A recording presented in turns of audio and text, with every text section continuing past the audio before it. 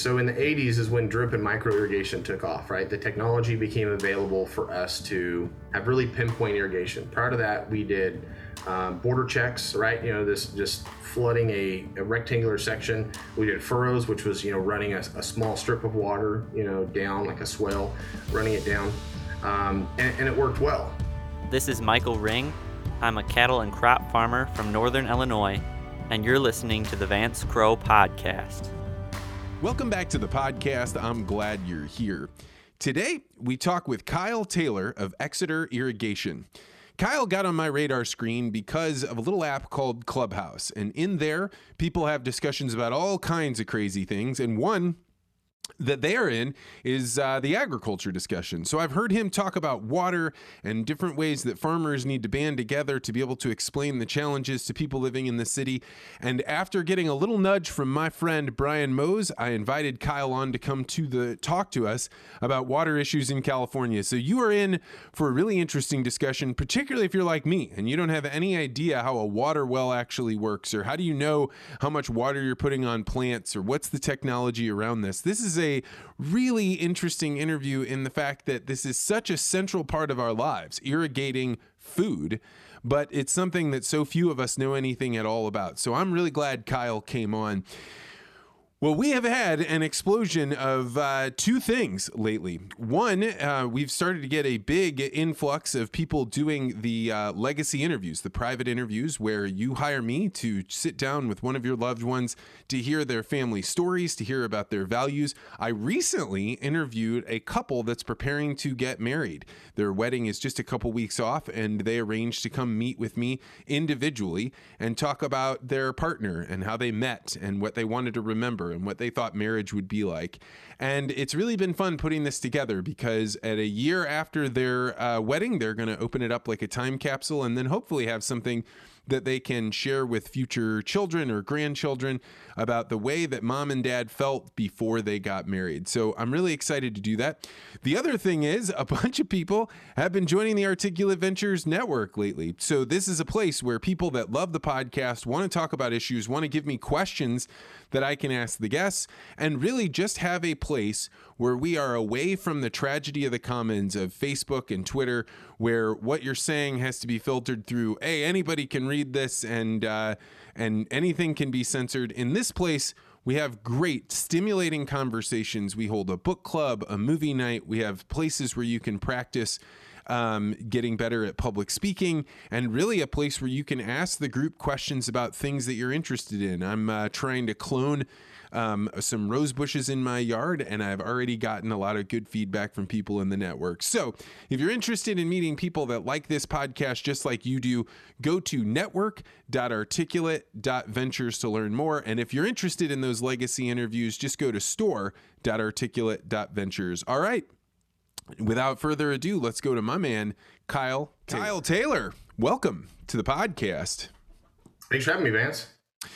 So you come at the recommendation of one of my favorite people in the whole world, Brian Mose, who had me sit in on some of your Clubhouse talks where people get together on Clubhouse and anybody can show up and meet in your meeting room on the subject that you guys are talking about. And you happen to be in one about agriculture, and you're a water person. You do irrigation and stuff like that. And so when I was out in the world looking around for somebody that could talk about some of the crazy water stuff that's going on in California, Brian Mose suggested you and I chat, and I am delighted to have you on today, man. Yeah, it's good to be here. It's Clubhouse has been a great avenue for us to have these discussions and bring people from multiple avenues of ag together and get on the same page and understand that we're all in this as one body, one unit, and that it's going to take all of us working together to get our voices heard and to make a healthy change in the world of ag, but also in water and just culturally, and how our country views agriculture on the whole. So water in California seems to be a very big deal right now. It seems as though the Orville Dam went from being overflowing to, absolutely crushing, maybe, total dam failure, to now not having enough water to run even the turbines that are on there. So just give us an overview for people that are not familiar with California agriculture. How much water do you need? How much water do you have? And what is going on there? Yeah, so a number of years ago, Oroville spilled over. We had a spillway failure on the dam. Oroville is a very significant storage facility. It feeds into the state water project. We need that water. We need that water to supply water to farms in the Central Valley and the Sacramento Valley. But it's also really important for metropolitan use and urban use. So one of the big users of that is Metropolitan Water District or the Met of Los Angeles. They take about out of the state water project, they take about half the water, about 2 million acre feet, and it's a really important component to the whole system here. California water system is extremely complicated. By no means is any one person an expert. There's people who are good at certain aspects of it, and so we move a lot of water in the state, because majority of the water falls to the northern part of the state, north of the San Francisco Bay Delta. And so we have to get that water down to the southern part of the state for agricultural use, for urban use.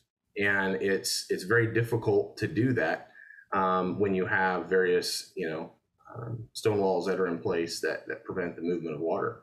So yeah, Oroville is a major component. We've got Shasta. We've also got multiple canals, line canals, California Aqueduct, Franklin Canal, that move water all over the state. And we also have major pumping plants all along the aqueduct, because the aqueduct flows against gradient, flows north to south, takes a ton of water over the Tehachapi Mountains into Los Angeles Basin, all part of old, arrangements that were made back in the early 1900s when California was being developed. So, for people that haven't spent very much time in California, you maybe have this concept that all of California is growing all the fruits and vegetables, but it's actually just in a few spots, right? Like it's outside of LA, it's outside of Sacramento, it's up in the northern parts. So talk about the different areas. Your company goes all up and down California. Do you work with all different types of farms that are out there? Yeah, so my company, we've got 7 branches, and we cover Oregon, California, and Arizona. My branch focuses in the Central Valley. We're one of 3 branches in the Central Valley, because it is very expansive. We have 1 branch in the northern part of the valley, 1 branch right in the middle, and my branch is down toward the southern end. And everything from blueberries and walnuts, 3-acre projects to several hundred acres, and it is a patchwork quilt of crop based off of multiple reasons, both water availability, soil type, and also climate. Climate plays a big part. You're on the valley floor, and there are nuanced differences that have to be taken into consideration, when you're picking what crop is going to go where. And so we have to be mindful of frost. We have to be mindful of degree days, right? The temperatures that allow the product, whatever that is, tree nuts or tree fruit, stone fruit, to develop, requires a certain amount of weather to make that happen. And so it's a very expansive, like I said, patchwork quilt that covers the San Joaquin Valley and the Sacramento Valley as well to the north. And California is about 100 million acres. And of that, about half of it is farmed, and about 9 million of that is irrigated. And so it's a very important part of not only our daily lives, but also just California economy, because the amount of jobs that exist, both because of ag, but also along with ag. So it's an important aspect of California agriculture, but also providing for the United States, providing food for the rest of the country and the world. So it's funny to me because California agriculture seems to be so, instantiated, such a large institution, that it seems surprising that anybody would still be putting in irrigation. I would imagine that all the wells that need to be drilled or all the reservoirs tapped into. Is my conception just off? No, there's always work that needs to be done, right? Because there are markets that constantly shift. You see shifting because of the citrus industry. You see shifting within the walnut industry, because there's marketability, but the reality is, those trees don't last and don't produce forever, right? So some stone fruit, you might get 10 years out of it, but it's being rotated out because it has to be kept productive, right? Dare I say, it needs to be fruitful, right? So it's an important part of the necessary process. The reality is also that wells fail. The reality is that ground shifting happens. We're in a very seismic active area, and so wells will shift, and so you will get like a stenosis effect where a well will move, right? And so you don't have the ability to pull the pump out anymore, and so you have to abandon it because you can't pull the pump out of the ground in order to do the work on it. And so you say, nothing I can do. I have to drill a new hole because I can't get my old pump out to fix it, right? So there's all these things that come into play. And the reality is the equipment that we put in the ground doesn't last forever. So the pipe in the ground lasts a lot longer than the tubing that sits above ground. But it has to be replaced. The reality is that our water quality is very good in some areas. It's very poor in others. We can filter that out. That's what my company does. It's a component of what we do. It's getting good filtration in, but we can't get all of it out. It's not economical to pull all of the particulate, pull all of the material that's in the water, right, that's suspended out. So that moves into the system, and over time that creates problems. There's maintenance you can do to help stave off, major issues, but at the same time, we have to replace that equipment.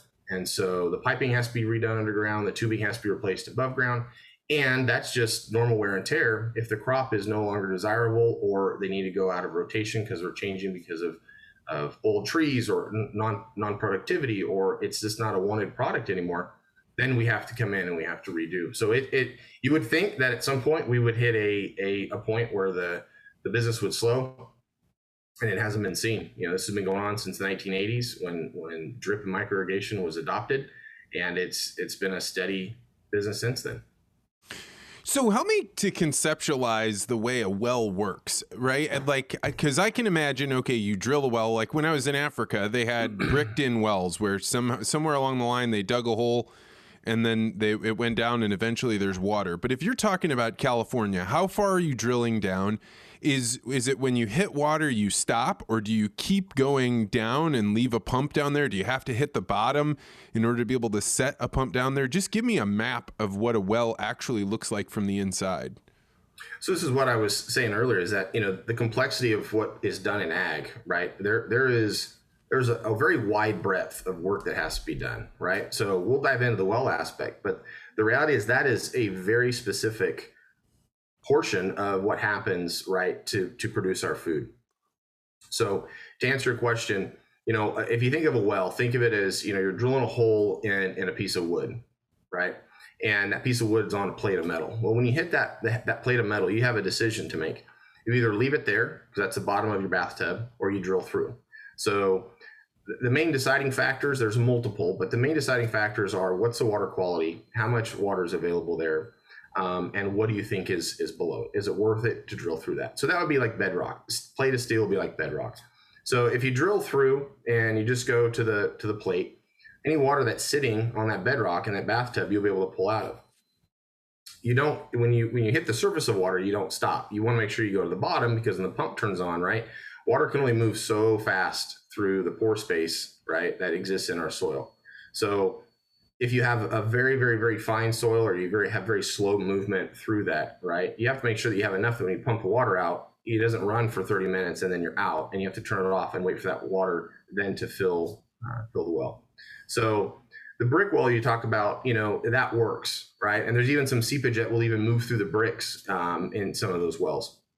And that's desirable because that's how you replenish the well, right? If it's not coming from the bottom, it'll come from the sides. So, what we do is we put a steel casing in, right? And at a certain level, it's perforated. And so there's slots that are in the casing, and that holds back the material, right? But allows the water to pass through, and to fill that column, right? Fill the straw that's in the ground.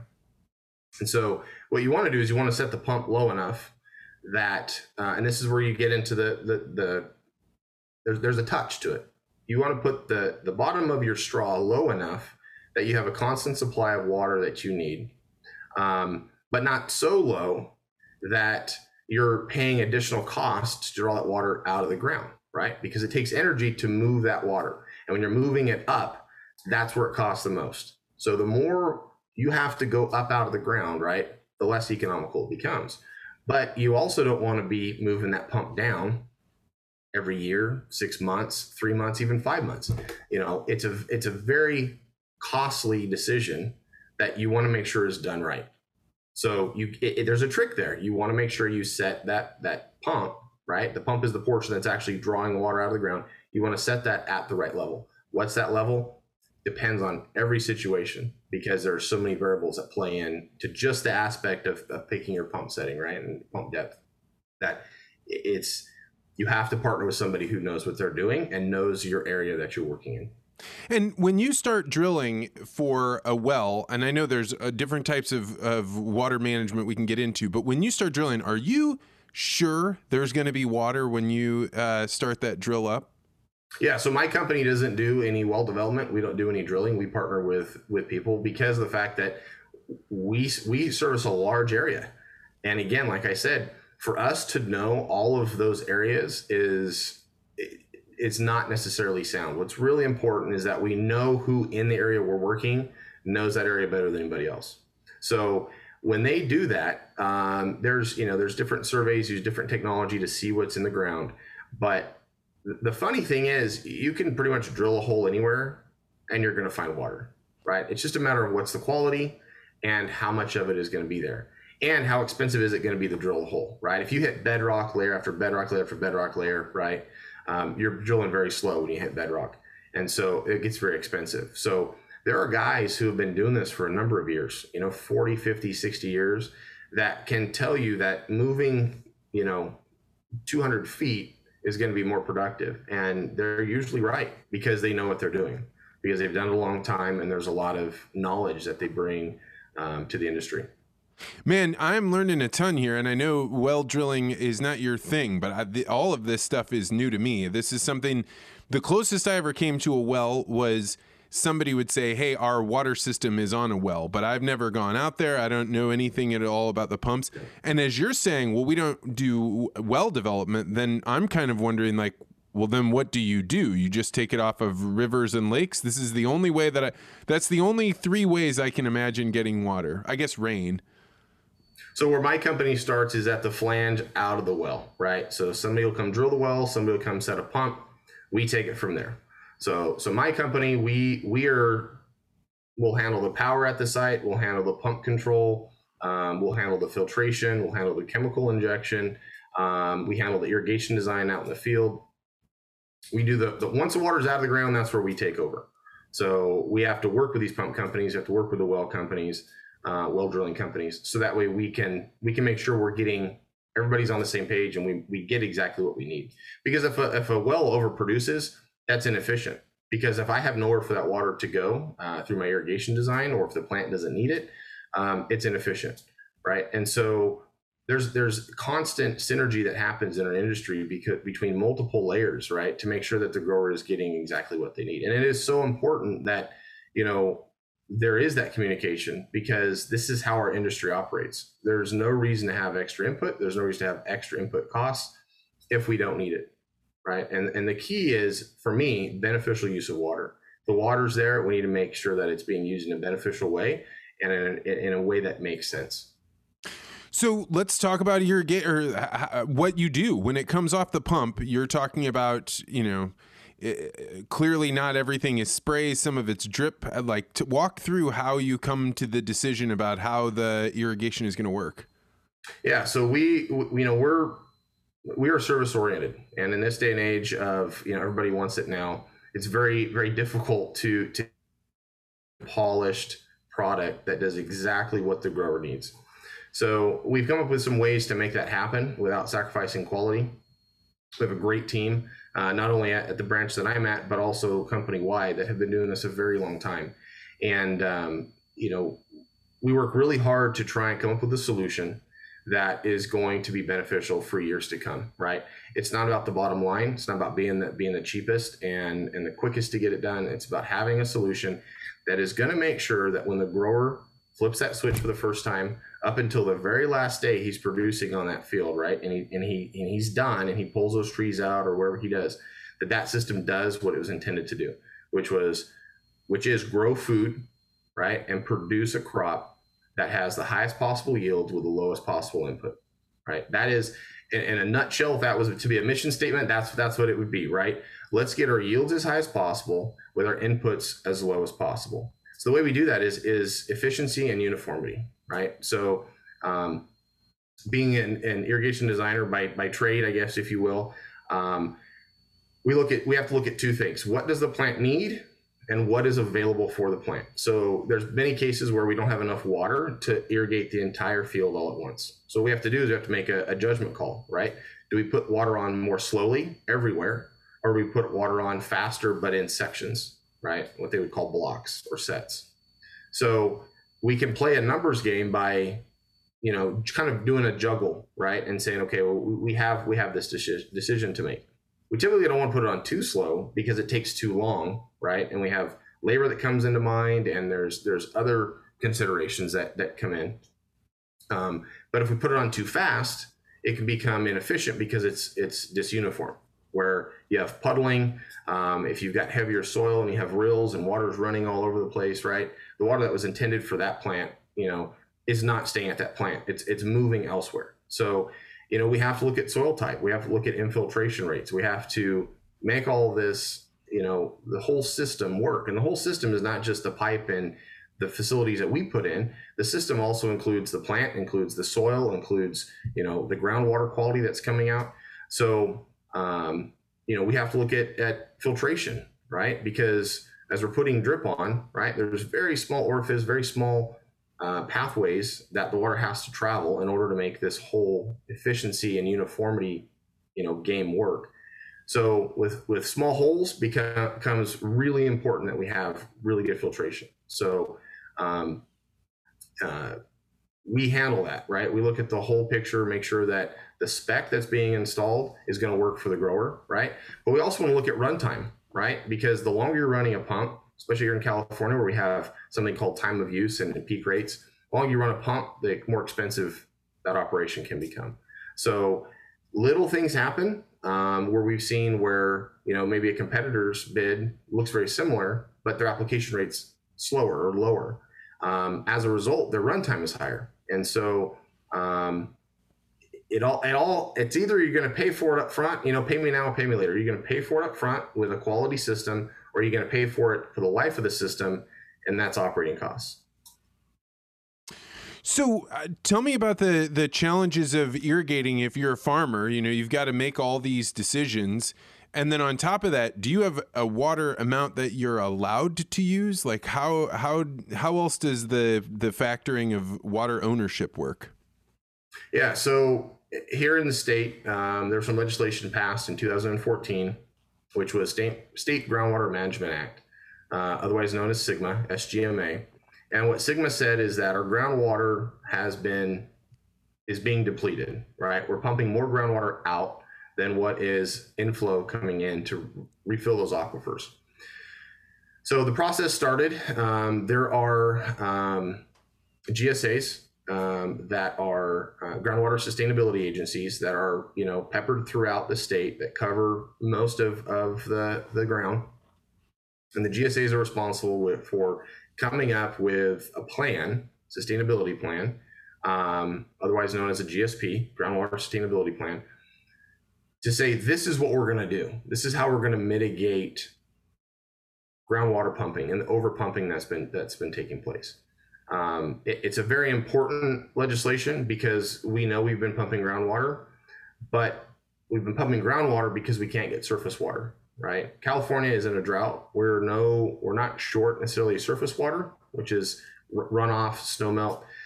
The issue we have is that we don't have the storage facilities to capture that and to be able to balance that around the state when needed in a case like this year that we're having right now in 2021. And so, when we're fighting that, it's difficult because, well, the growers need to grow food, so they need to get water out of the ground. So who regulates that? Well, the reality is agriculturalists are some of the earliest environmentalists, right? Because if you obliterate the soil, if you obliterate Mother Earth, there'll be nothing left. There'll be nothing left for you to use to produce. And so understanding that relationship has been something that agriculture has known for a long time. The problem is agriculture is seen as dirty and neglectful because of what it looks like on the surface. But no grower in their right mind is going to pump water more or longer or in excess because it's wasteful. Growers don't make a lot of money as it is. Margins are very low on almost every single crop.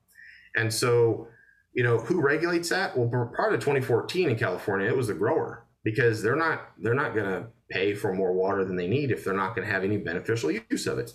But 2014 put into effect to say, hey, we have ground subsidence, right? The ground is sinking in certain areas of the state. And so we need to mitigate this. We need to prevent this problem from continuing to get out of control. And so this was what they came up with.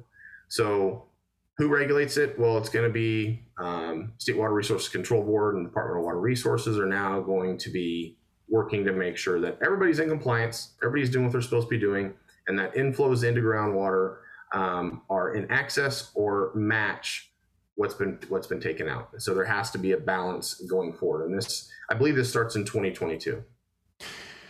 So I really like this theory called the Gelman amnesia effect. And this is when you're reading the newspaper and you're like, oh, that's an interesting thing that they're talking about with the defense industry or some manufacturing thing you don't know anything about. But then you read a subject that you know a lot about and you're like, wait a second, that's not right. No, the way you're describing that's totally wrong. And then you flip the page, even though you've just had this experience where you're like, everything that you talked about in the subject that I know about was wrong. But now you go to the next page and you've completely forgotten that they didn't know anything on your subject and you assume that they do on these other subjects. So with that in mind, when you read the news about what's going on with water and the way that it's being portrayed, what do they get wrong that people wouldn't be able to detect because they're not in the game? Yeah, Vance, welcome to my world, right? I mean, this is I don't know if anybody could get any more niche as far as agricultural irrigation design and construction, right? I mean, you couldn't drill down any further, right? I mean, we're at like the end of an industry here that the reality is there's a ton of people who think that they've installed sprinklers in their backyard or they've seen drip on a roadway median, or they've visited Hetch Hetchy in Yosemite, right? That they have some sort of connection to the water industry in California. And I've done a ton of reading on it, right? I mean, I'm a water nerd through and through. I enjoy reading on the subject. I enjoy researching the subject. And above all, I love debating and talking about it. And I would say that I might even only fully understand 5 or 10%, like actually like how everything of one aspect is connected, because it is so immense. So when somebody writes an article or they start to debate or they want to start discussing what's going on in California water and they act like an authority, it's really hard. It's really hard because it needs to be somebody who has, they did their bachelor's in an engineering and they got a minor, or they double majored with geology and they went on and got a law degree, right? And they were the top of their class in engineering and geology and really fully understand that. And maybe after they got their law degree, they went back and got a degree in hydrogeology or something, because the reality is there's a law aspect of it, right? You can talk about the law aspect all you want, because I always talk about it being an onion. It's layers upon layers upon layers. And so if you're looking at the 10th layer, you have to say, how does that relate to the second layer? Because they're both true. They might not make sense. There might not be a direct connection, but if you're going for the next layer, you have to abide by everything that's stacked up there, right? And that aspect's way over my head. And I choose to not dive into that and touch that because of the complexity of it, right? And the sensitivity of the issue. But it's hard because, everybody says the number, ag uses 80% of the water in California. Ag does not use 80% of the water, right? Ag uses 80% of the portion of water that's not used for environmental. So in California, on average, right, dry years and wet years vary. On average, 50% of the water in California is used for environmental use. That's on average. So 50% is used for, salinity balancing in the Bay Delta. We don't need salinity, moving in to the Bay, right, and harming what that balance that's going on there. So we have to have so much outflow to keep that under control. 40% is used in ag, and the last 10%, again, on average, is used for urban areas. The bottom line is that 40% is growing food. If tomorrow people said there's no more gasoline, we'd figure out how to make it work, right? You'd hoof it, you'd figure out some way to get around. But if tomorrow somebody told you there's no more food, that's a very different story, right? There are people who can go and produce their own food. They can grow food in their backyard. They can grow food on land they have and share with people and whatnot. But the reality is, if all of a sudden California ag dried up and went away, we would be probably in the worst situation this country's ever been in, because the amount of food and produce that comes out of California through in the form of tree nuts and produce and vegetables and leafy greens and dairy, it's immense. And so we can't turn away from the issue that we have to be headstrong and head first into the California water issue, because we have to resolve this. It's not a matter of, we'll see what happens. We have to resolve this issue. And one of the things that gets frustrating is people fail to realize that LA took a large amount of water in the early 1900s, right? From Owens Valley, which is east of me. And then they went up a little further to Mono Lake, and that since has ended in a lawsuit that they no longer can take that water.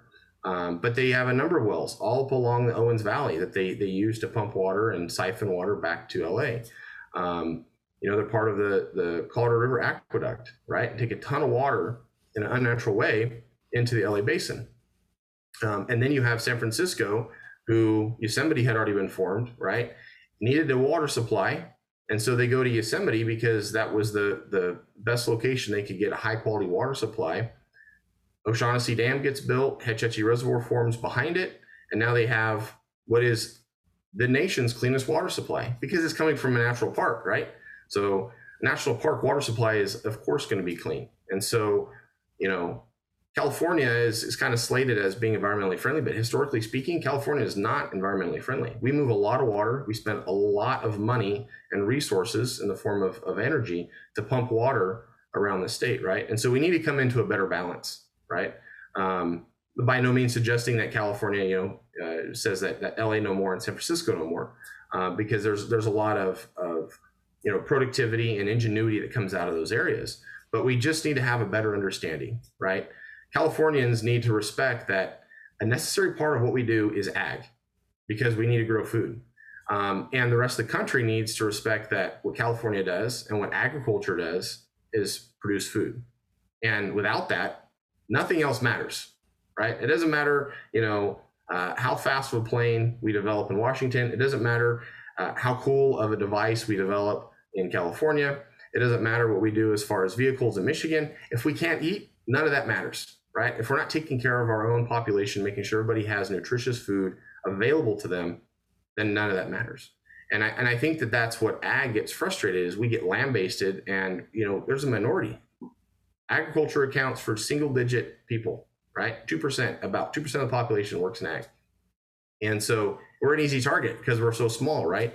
But what's been nice is that, through avenues like this podcast, through Clubhouse, I know there's a number of people on Instagram and TikTok as well, the voice is getting out there, the message is getting out there. At the end of the day, we are producing food, and we enjoy doing that. And so it's something interesting about producing food with water is that the water doesn't disappear, right? It just moves.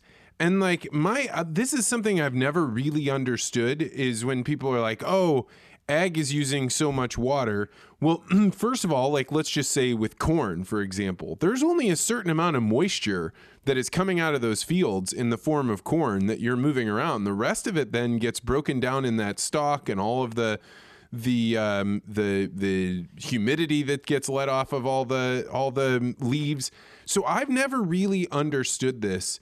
And I think maybe because the debate is either overly simplified or my understanding of how water works is overly simplified. It seems to me that it's not like the water is magically gone once it goes onto a plant.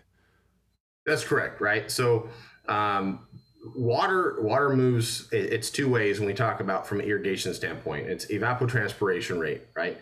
So it's how much water do we need to apply so that it's available for the plant. It's going to be taken up by the atmosphere, right? And it's going to remain within the plant. So water is a mechanism. It's a mechanism within the plant. And the movement happens both up and down depending on the time of day, right?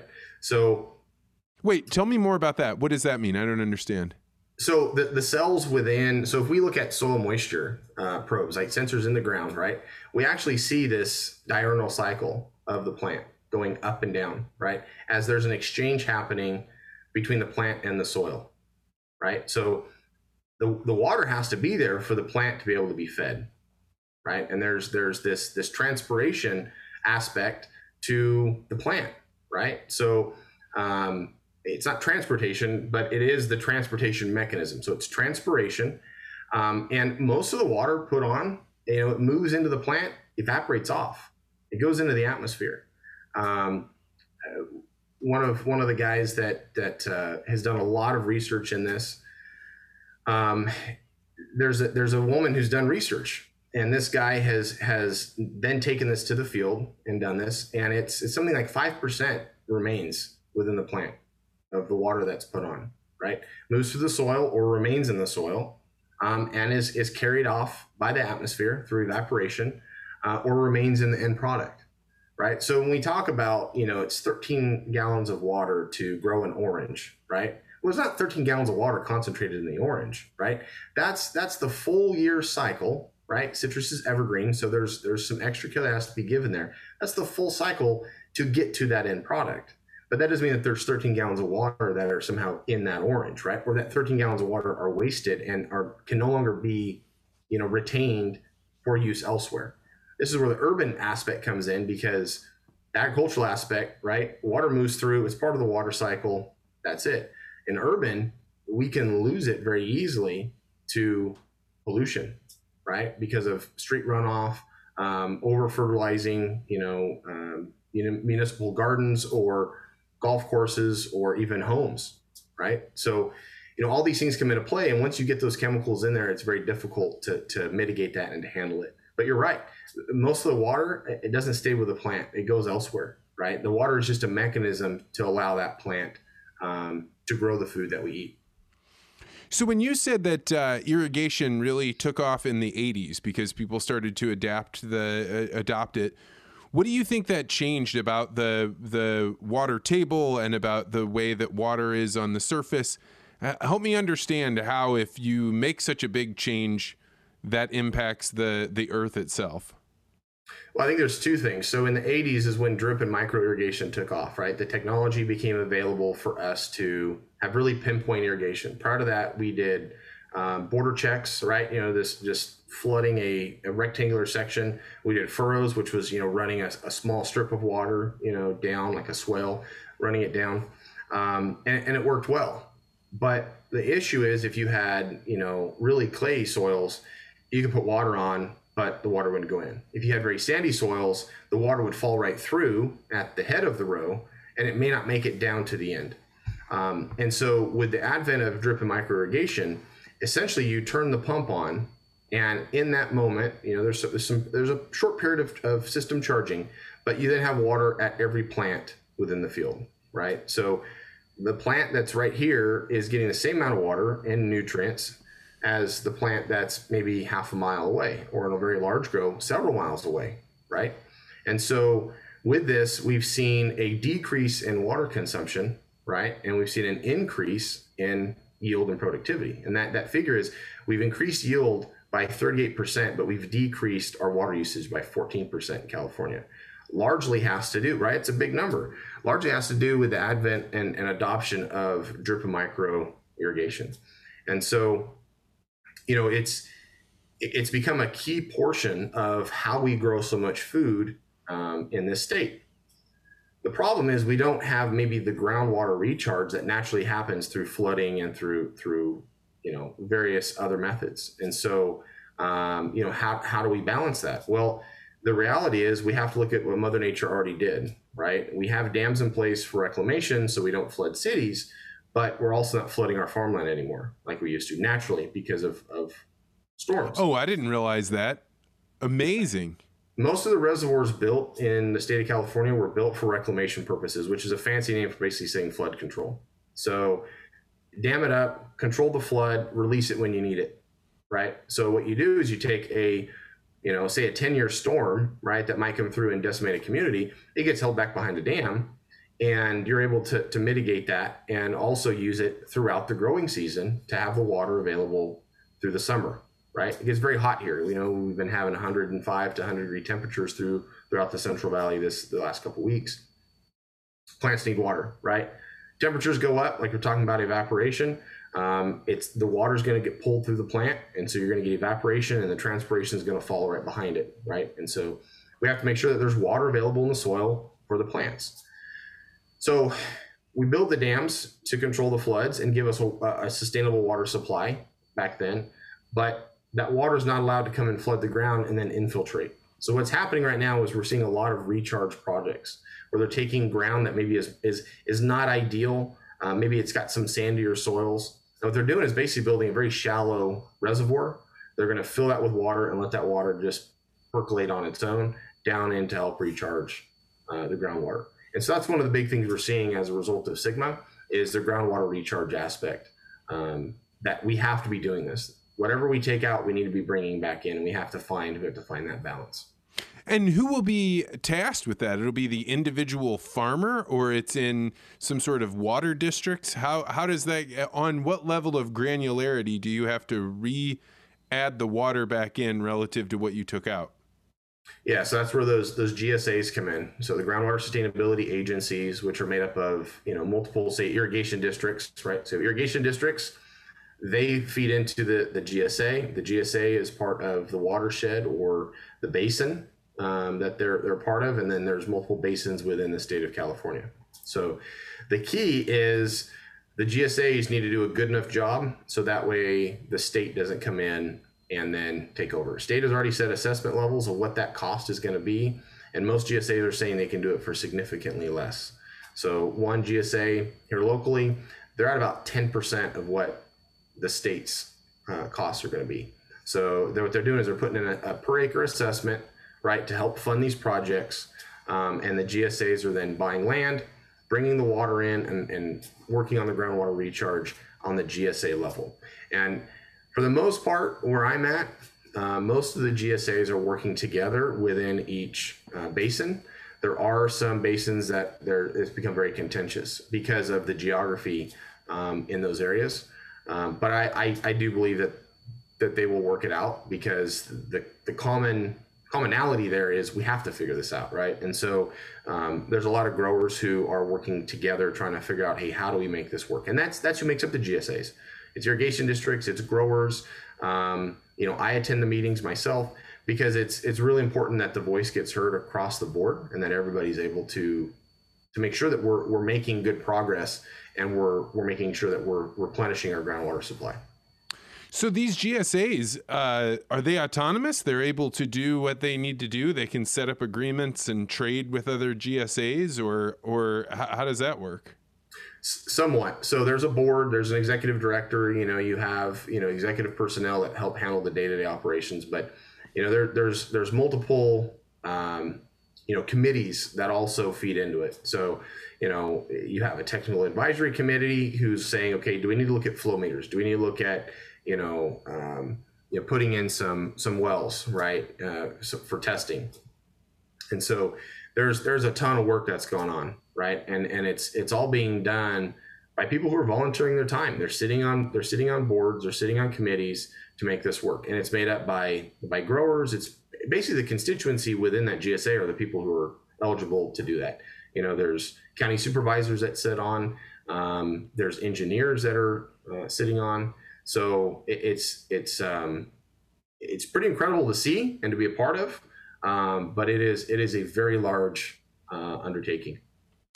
On this podcast, we talk a lot about this concept we call fractal localism, which is, right, like the closer you are to the home, the more you share things, but the further that you get out, like the way that changes. So like inside of my house, I'm a communist, right? Everybody shares everything. Within my, extended family, I'm maybe a socialist. So there are some things that are mine, but for the most part, we pool our resources.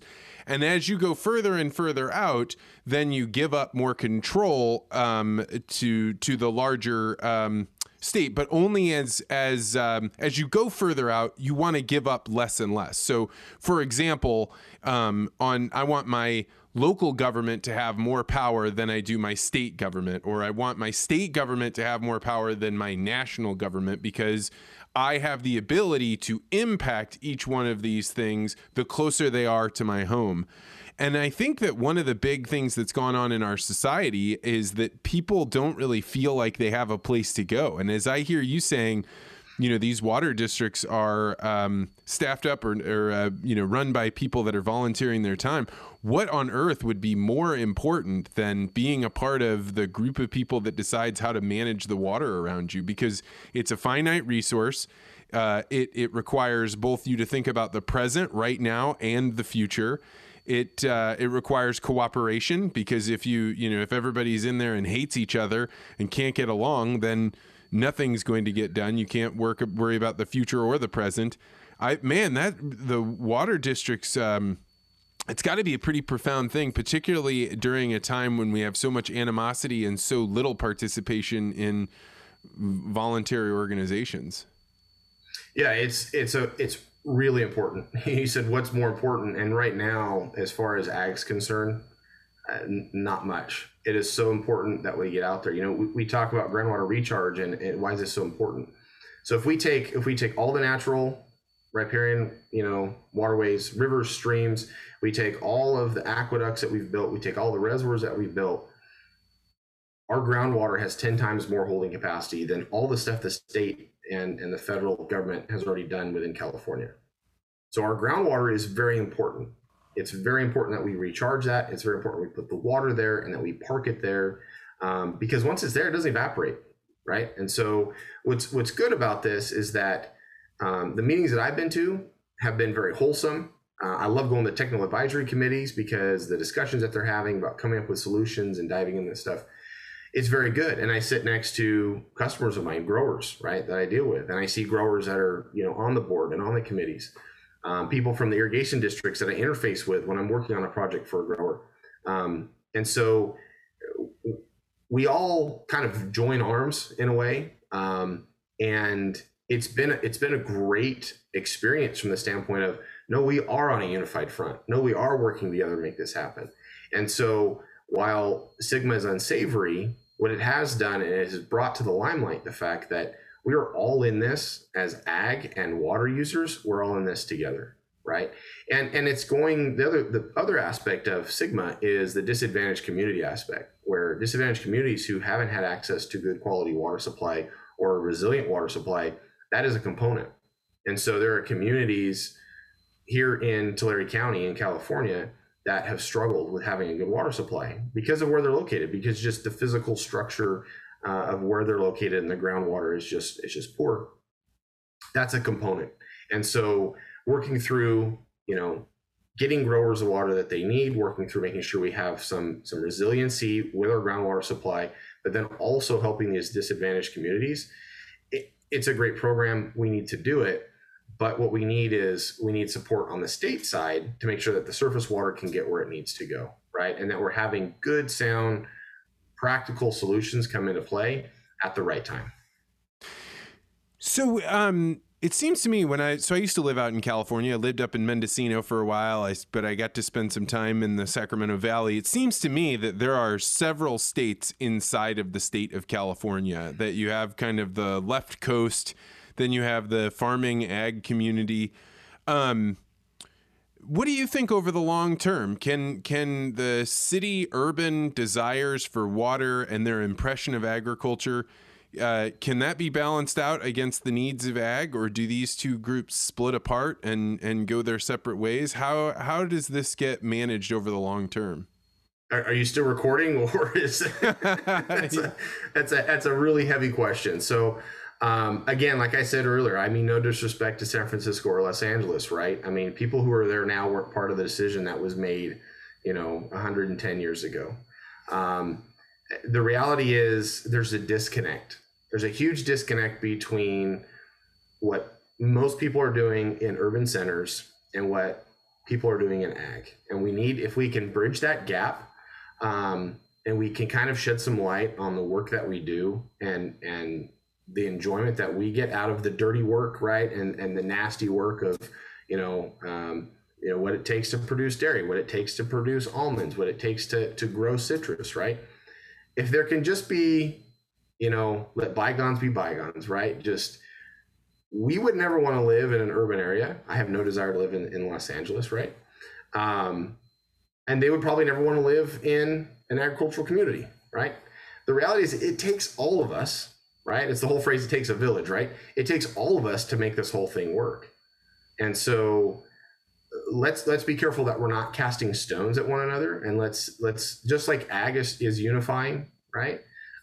California needs to unify, right? And so we need leadership, and we need stewardship, and we need a sense of counsel that can come in and say, whoa, hang on a second here. Let's figure this out. Let's take these two aspects of California, right, which is the highly urbanized centers and the agricultural portion of the state, right? And let's figure out how to bridge that gap, right? Does that you're talking about, basically your theory is basically states' rights, right? So, we need to allow the state to do what it needs to do, but it needs to be done without any kind of, like I said, casting stones, right? We need to respect that ag is a very important component to the state. There's a number of jobs that come out of ag. If ag dries up, we don't just lose the ag jobs, but we lose the jobs that are doing fabrication, doing manufacturing, doing development for ag related business. And so we got to figure out how to bridge that gap. And while I'm not big in politics, unfortunately, politics is a big part of what I do, or at least it has an effect on what I do. We've got to get leadership that especially in the state is less partisan, right? We've got to figure out a way to say, how do we connect these two halves? Respect that they are different, but they're necessary in order to make the whole state work, right? And so that's the thing that I've been saying in a lot of the discussions that I've had, and a lot of the meetings that I've been in, and the times that I've spoke to groups, is we have to figure out how to make the two halves come together and make a whole, right? Will California ever break off into separate governmental entities? Probably not. So we got to figure out how to fix it, right? Just like kids that fight, you're never going to not be brother and sister. So figure out how to get along, because you're always going to be brother and sister, right? So I think that's a big thing. If we can get the urban centers to appreciate what ag does, that's going to be huge. That's going to be a major component of helping just come to an understanding of who we are as California and the importance of California ag. What do you suppose is the future of irrigation that most people are not imagining right now, but because you're in it, you see a future that's different than the way things are right now? There's a lot of technology out there, right? There's a lot of ag technology that exists that can put a sensor down your well and say, where's your water level at? That can say how much flow is coming out of your well. It can say how much pressure your well is developing. Can even go and say, what is the actual motor doing, right? We can analyze the motor and say, you're having a problem and we need to fix it before it becomes a problem, right? So there's all these sensors, there's all this technology that's out there. And you look out in the field, We have valve control. We have soil moisture sensing. We have dendrometers, which is like think of it as like a measuring stick for fruit size or for plant trunk size.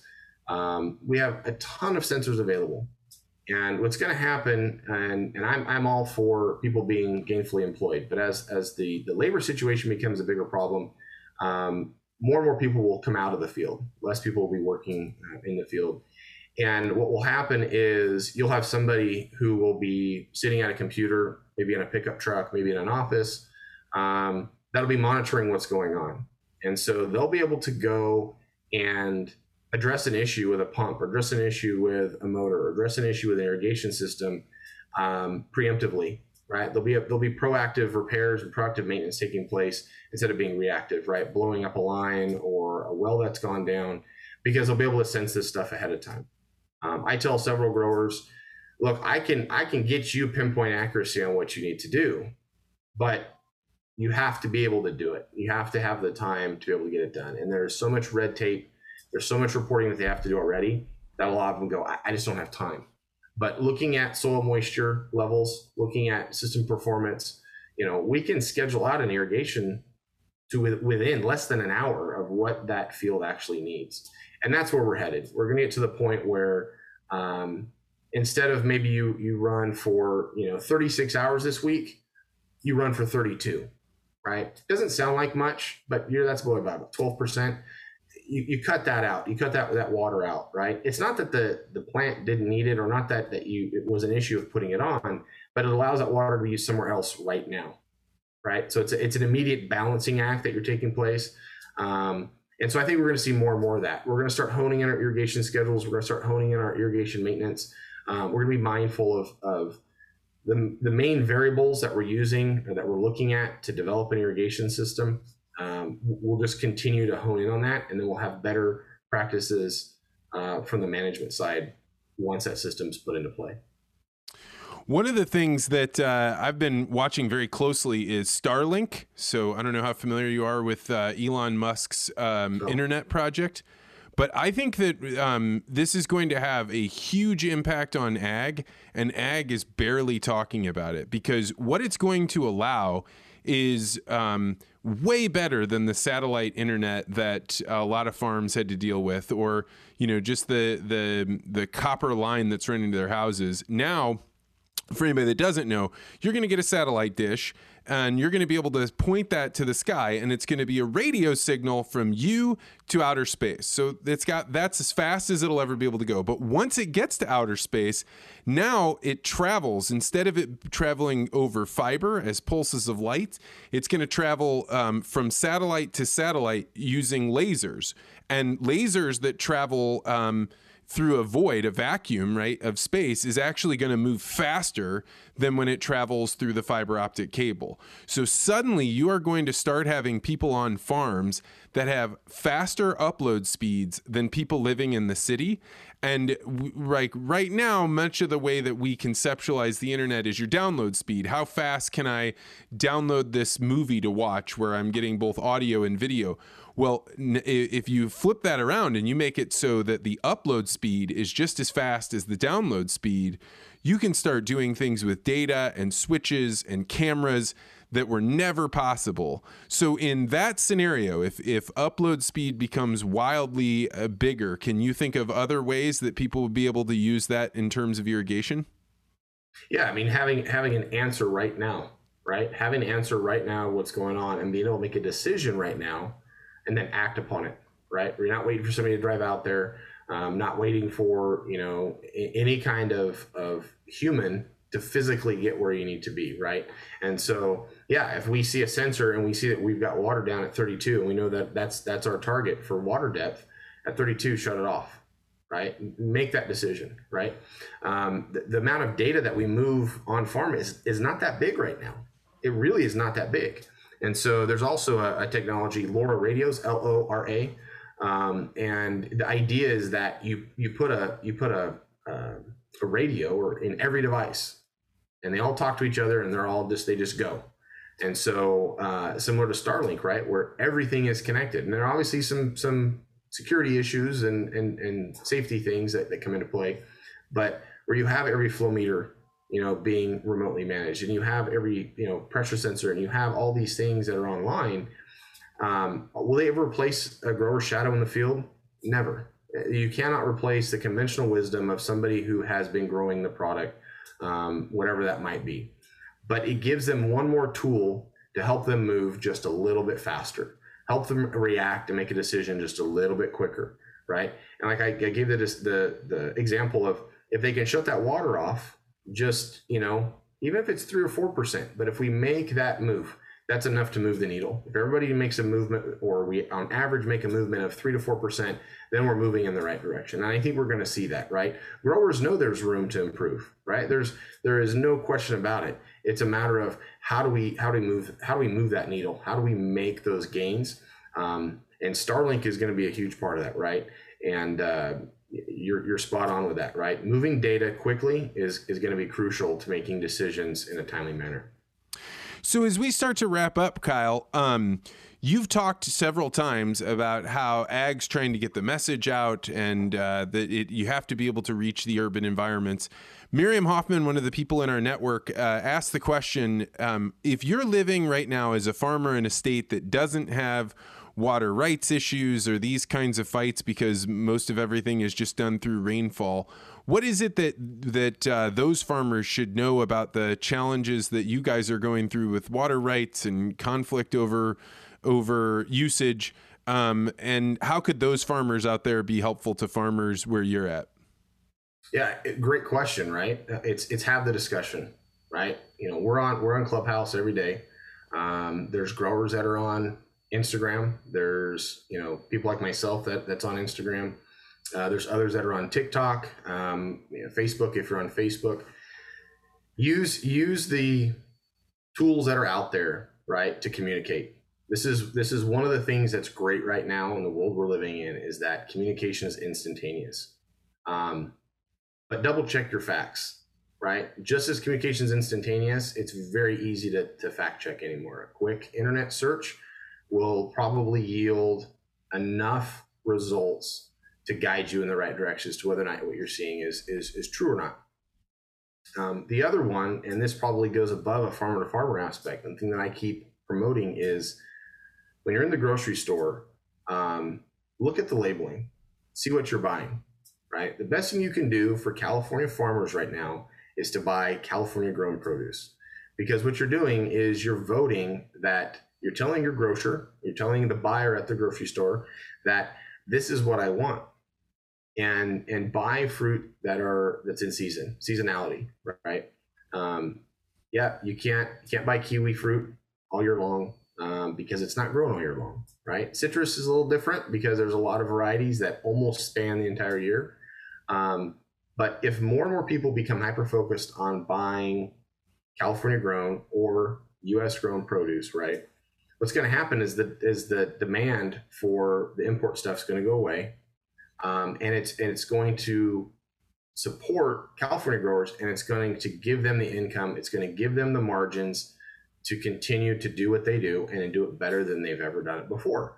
And the reality is, when you look at the numbers of what California produces and how we produce it, whether it be grapes, strawberries, oranges, kiwi fruit, raspberries, the things that we produce in abundance here, we do it with very little water. And so while we struggle with water in California, the reality is we do a very good job of keeping our inputs down, keeping our chemical inputs down, having fair labor. And so by doing that, you make sure that the growers that are producing here continue to produce, continue to do what we do, and do it in a very safe, economical, and fair way. And Kyle, if people wanted to learn more about your company or reach out to you about stuff that we talked about today, what would be the best way to do that? That'd be on Instagram. I'm on Instagram. My name is spelled Kiel.Taylor. So Kyle.Taylor on Instagram. Best way to get a hold of me. I may not post a lot, but I'm on there regularly, and would love to hear from anybody that has questions or want to see what we do and learn more about California agriculture and California water. Well, I'll definitely put that in the show notes. Kyle and I have mentioned a couple of times Clubhouse. And I can never remember the exact title. Is it just the Agriculture Discussion Group? Is that what it's called? Ag Discussion. Yeah. Ag Discussion. So if you've ever been curious, Clubhouse is like a podcast in the sense that it's just people talking and on their phones, and it coordinates so that people, it's not just a host and a guest. It's a long conversation. People pop in, they put their hands up and say, hey, I have something to say. It's moderated, so it's not just a complete free-for-all, but it does have a pace. And I got to hear Kyle on there enunciate his different points of view and talk about what they were working on. So I would recommend, if you're the type of person that likes agricultural discussions, it's 6 p.m. Tuesday through Friday, at least. I think maybe you guys even do Saturday and Sunday, but at Agriculture Discussion on the Clubhouse app. So if you're interested, go see Kyle over there. Kyle, thanks so much for coming on and talking about water in California. Yeah, I could do it all day long. So I appreciate the time and appreciate having me on, Vance.